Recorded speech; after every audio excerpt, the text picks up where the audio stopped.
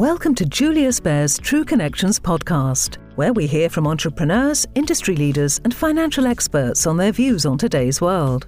In this edition, we speak to Robin Scott, co-founder and CEO of Apolitical, about her journey as an entrepreneur, the challenges other female entrepreneurs may face, and her take on the impact of the coronavirus pandemic. Hi Robin, lovely to speak to you today. Robin, in these uncertain times, I thought it'd be relevant for us to kick off and maybe just think about and ask you about your views and thoughts around about what's happening globally just now with the coronavirus.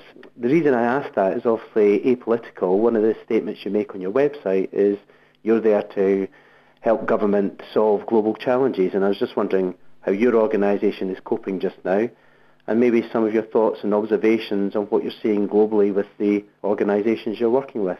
Thank you, and it's great to be here. And I should explain that here for me is my home in West London in Shepherd's Bush, where I have my 17-month-old baby, thankfully being looked after by my mother. But like many people, I'm dealing with that challenge as a result of the pandemic.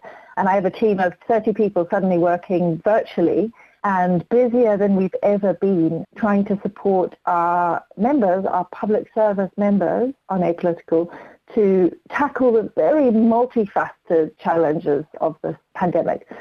I mean, I think first and foremost, what's happening shows the absolute criticality of good leadership, principled leadership, informed leadership. The difference between good leaders and those who are behind the curve is the difference between lives and livelihoods protected and those that aren't.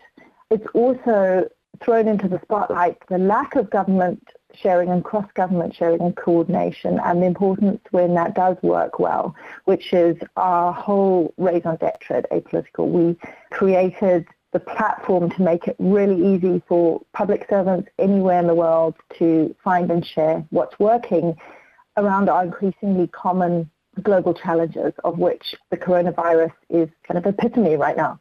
And what are you identifying as good practices at the moment, Robin, and how the world's connecting positively in relation to this challenge? I think it's very early still to comment on what is good and what's not, because we're often lacking data at this stage in the response. But what we are seeing is around, for example, challenges like how to work remotely, how to manage the mental health challenges that remote teams are facing, etc. There are some good practices around that. So right now, I wouldn't want to say this is working, but I do think certainly those countries where there's been clear communication, consistent communication, that is almost always a positive. Countries that have embraced digitization earlier in governments are definitely finding it easier to cope with suddenly being thrown into a necessarily digital environment. But as to what really works, I think the jury's out for the time being.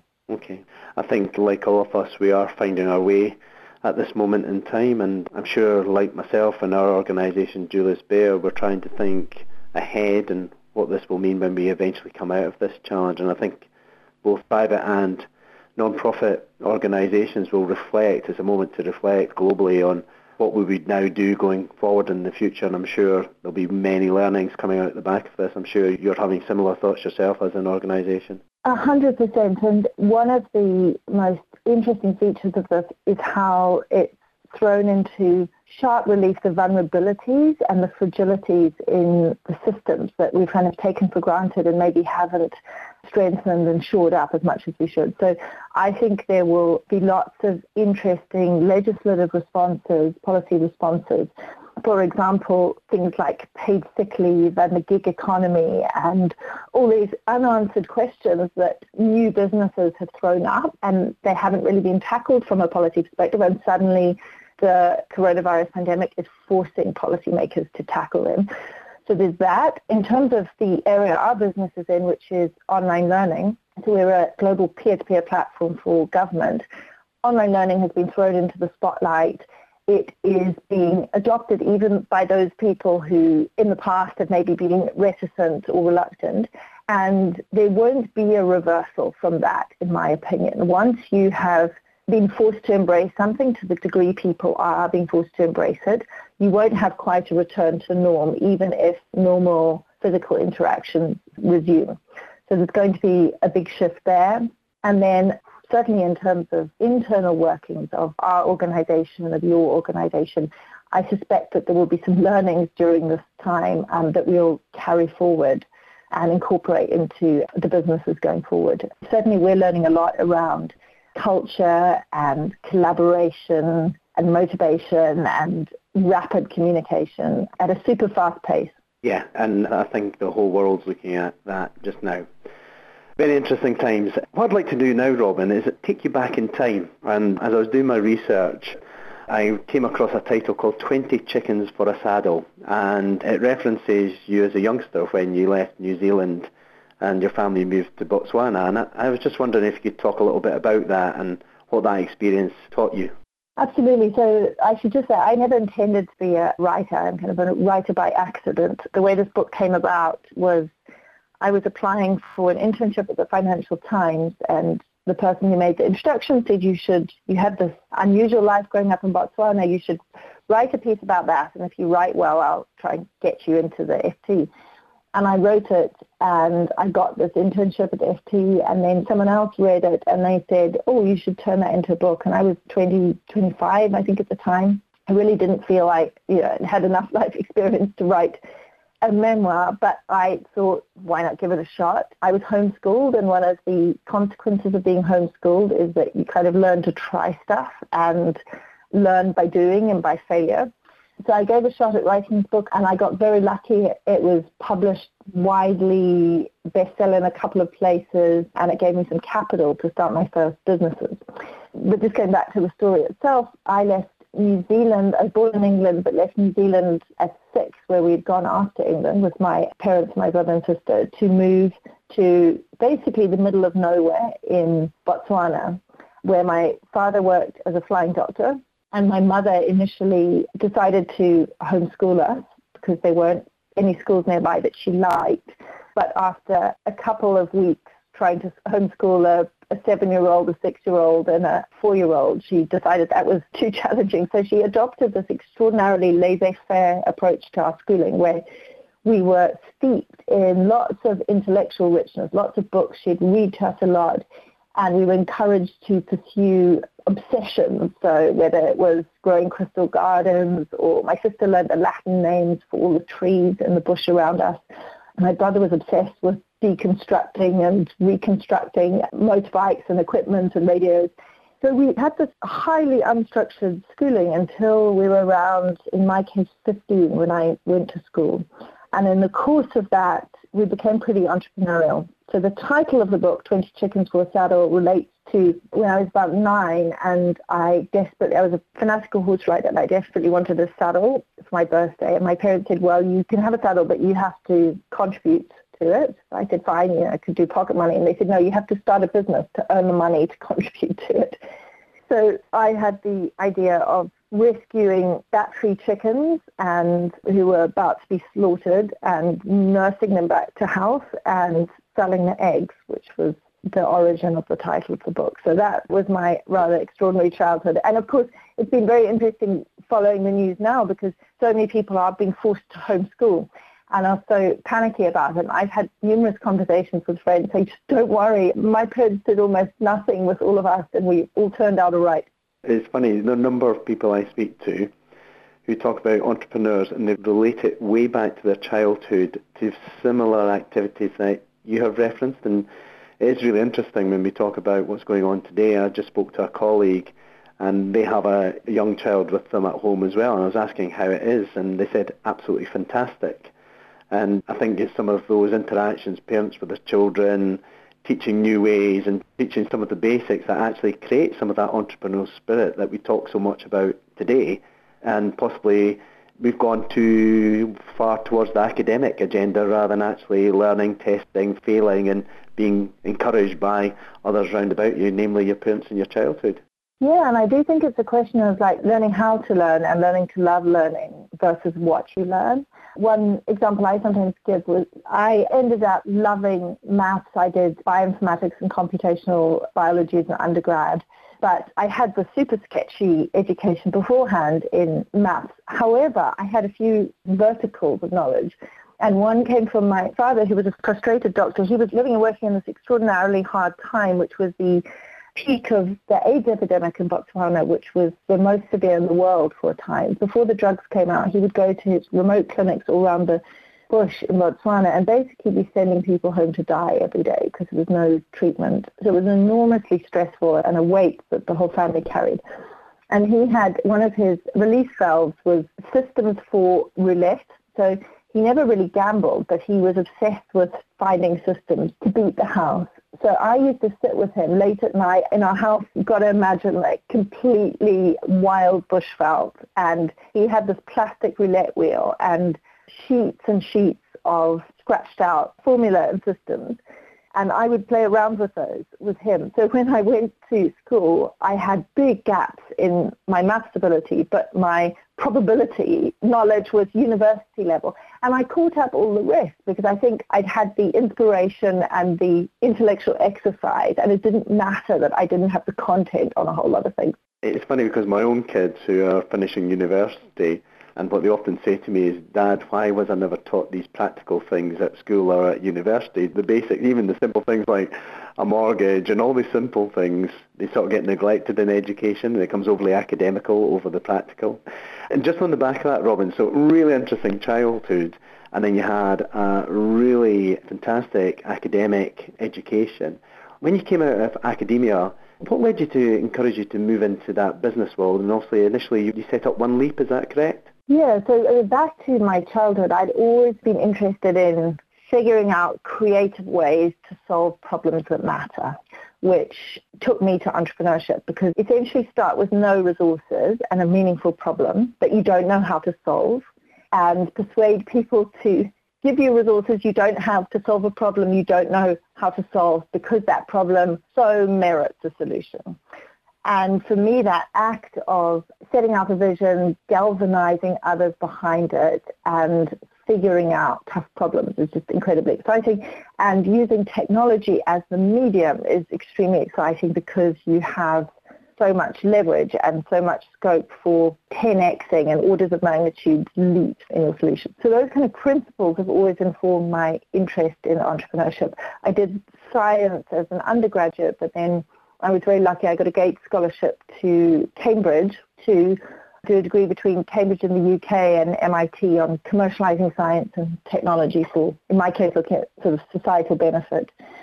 And then, as I mentioned, I got some funds from writing this book and was just keen to start something up quickly. So started One Leap, which is an innovation company. It does innovation and executive education now. I'm no longer directly involved in the business. And then I also, so that's a for-profit company, but I also started a not-for-profit in Southern Africa, which taught income generation skills to young and excluded people, and in particular evolved to teach coding to these excluded groups, most notable amongst them maximum security prisoners. So we ran coding programs in prisons, which was an incredible experience with a whole lot of surprising life lessons that turn a lot of one's assumptions on their head.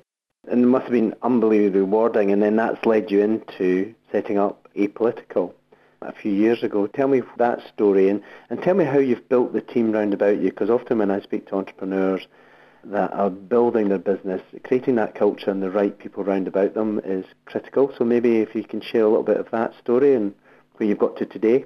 Certainly. So the threads that led me to Apolitical, one was around derived from the prison work. When you spend time in prisons, and we were doing fantastically innovative work. We were the second organization in the world after one in California to teach coding in prisons.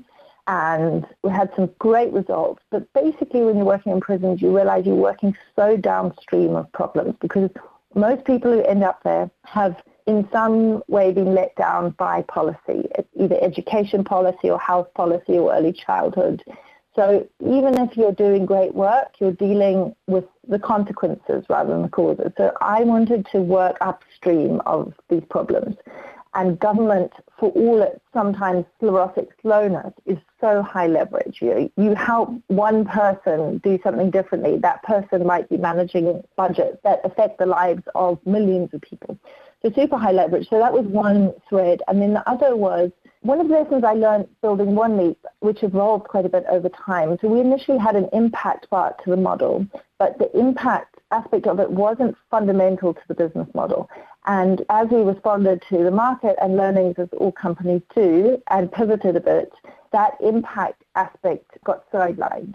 And my takeaway from that was I wanted the next business I built to have impact core to the business model. So the more successful you were as a business, the more successful you were in creating positive impact in the world. You weren't handling a constant trade-off.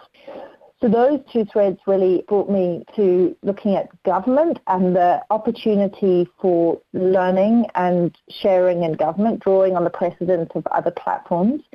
You have a sector that manages, directly controls about 40% of global GDP, north of $30 trillion a year, and yet people are in government dealing with 21st century problems but working off a 20th century, sometimes a 19th century operating system. So the scope to bring best practice from other sectors and affect change was just incredibly exciting. And I teamed up with a former US government public servant and also an entrepreneur to found it. In terms of building the team, a few things have been really important for us. We have selected for very mission-driven people. And we have a high standard in terms of ability for the people who join the team. It's a very rigorous environment. But we will not hire the most brilliant person if they don't really care about the problem we're solving. Because we've just found under the constraints and stresses and challenges of a startup, that unified sense of purpose is so powerful in a team. So we're really disciplined about that. We didn't set out for it to be this way, but quite unusually we're two female co-founders creating a tech company. And it's turned out that our entire executive team is women still. That will probably change over time, but that's created some interesting opportunities in the company because, as you'll know, hiring technical people is incredibly hard for any company. And yet we've increasingly started to attract brilliant engineers who said they just tired of these macho bro environments and like the idea of a company with female leadership. We've also thought very carefully about our investors. We have investors looking for market rate returns because we're dealing with a multi-billion-dollar business opportunity. But all our investors are mission-driven too and care about the impact we will have in the world. So we've never felt pushed into a position that made us feel awkward internally. And so I really think that alignment of your mission amongst your staff, mission amongst your investors, and then we've also adopted a lot of transparency towards our users because we're building a tech company in government in a time of techlash. So to maintain trust with those circumstances, you have to earn that trust and you have to be open and consistent and super user-centric in a persistent way. And have you found challenges with the board being female-driven, either in your recruitment drive, but you're suggesting that's possibly been a positive for you, or indeed with your interactions and possibly government, which is still probably male-orientated globally to a greater extent? I think the biggest challenges have been around investment because whether conscious or unconscious, it's a very real problem, the prejudice against women.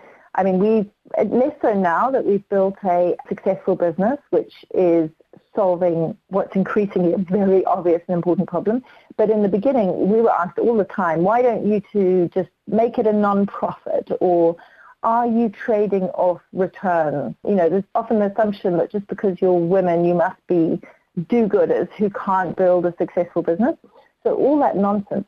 I think one of the jobs of an entrepreneur is to make the most of the resources you have, and I see the fact of being two women co-founders as a resource. So flipping it to the positive, we found that actually being women helped us a lot in government because government's worrying a lot about equality and they're worrying a lot about trust. And I think if we'd been two young guys in hoodies in a basement building a company that relied on government users sharing their data, we would not have as quickly earned the trust of government as we did. I think the fact that we were two women made our potential customers trust us more. So the same, I suppose, bias that causes investors to underestimate women worked in our favour in this case. A really interesting dynamic. And what you're saying about the piece on apolitical and working with governments from a 20th century platform and making it a 21st century platform, that links very much to your mission around about making government smarter. Do you think that gap is closing and possibly current events may accelerate that? Is that your view? I think current events certainly will, because they're forcing a reckoning with these old systems that are no longer fit for purpose. I think also the generational aspect of change can't be underestimated. I mean, we're talking March 2020. 2020 is the year the oldest of the millennial generation turned 40. So these people who are digital and native networks, are now in positions of power in government. And they are looking at the systems that government works off and saying kind of, WTF, this is nonsense, this is crazy. So I think there's this really interesting moment where you're seeing the beginnings of a sea change to modernization. There's also obviously a huge increase in the power of big urban centers driven by urbanization. And a lot of the way in which city governments work, proximity to the people they're serving, and ability to act fast and learn fast is basically more compatible with the systems. I think a lot of the change in government has been pioneered at city level, but it will eventually move up the government stack into national government. If we can move on a little bit now, one of the agenda items before the pandemic hit the world was very much the ESG agenda. And when at Julius Baer, we are heavily involved in that. I believe we as a wealth manager globally are leading the way in many aspects. And when I'm speaking about ESG, one of the things I say as a wealth manager that's important to us is the governance element, how we utilise our governance around about the environment and sustainability aspects of ESG. There was an article in the FT which you've commented on, which you said about adding in democracy to ESG. And I was just curious to explore further what you actually meant by adding democracy to ESG. Yeah, I mean, that elegant phrasing was not mine, but I do think that businesses and society have been benefiting from what I call a democracy dividend, right? We've all been the beneficiaries of the system that has allowed markets to flourish, lifted people out of poverty, enforced the rule of law. And yet, at the same time, a lot of the institutions that have done especially well out of it, namely businesses and large corporations, have been bad actors in many cases and actually undermining the systems of democracy.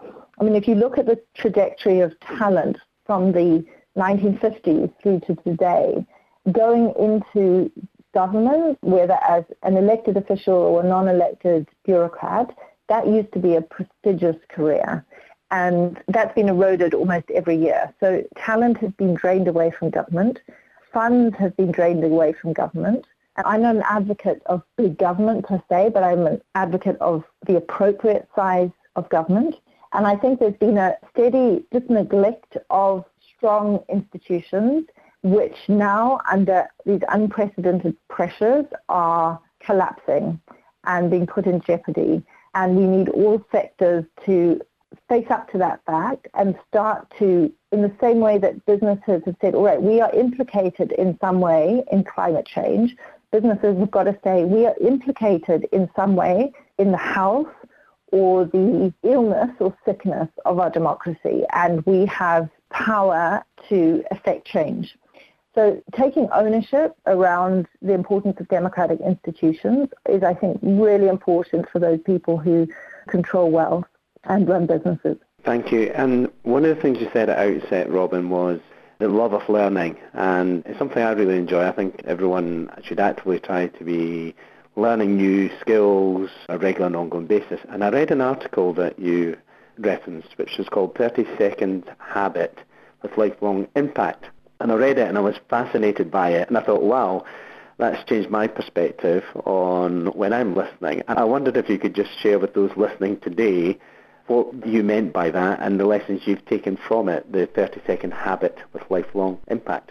For sure. So I'll admit to being a bit of a productivity and effectiveness nerd. I'm obsessed with doing as much with a short and precious life as possible. So this was one of my absolute favorite insights, not mine, but from a very wise person who attributed a lot of his success to a habit which was at the end of every significant interaction across his day. So it might have been a meeting, a call, a word with a colleague. He would distill the takeaways from that interaction immediately afterwards. And he would do so within the constraints of a 30-second window to distill them. And that had the powerful effect of both reducing the burden to a low enough level that you can always find 30 seconds, so you do it. It's a habit you adhere to. But also forcing distillation on key takeaways from a particular interaction, which builds a really, I think, important reflective muscle. Often just multitask and flip from one question to the next and one screen or one tab to the next. We don't build. So I found that an incredibly helpful technique. And that piece went amazingly viral, and it resulted in, I know of at least 2 apps that were built, 30-second apps to allow you to take notes within 30 seconds.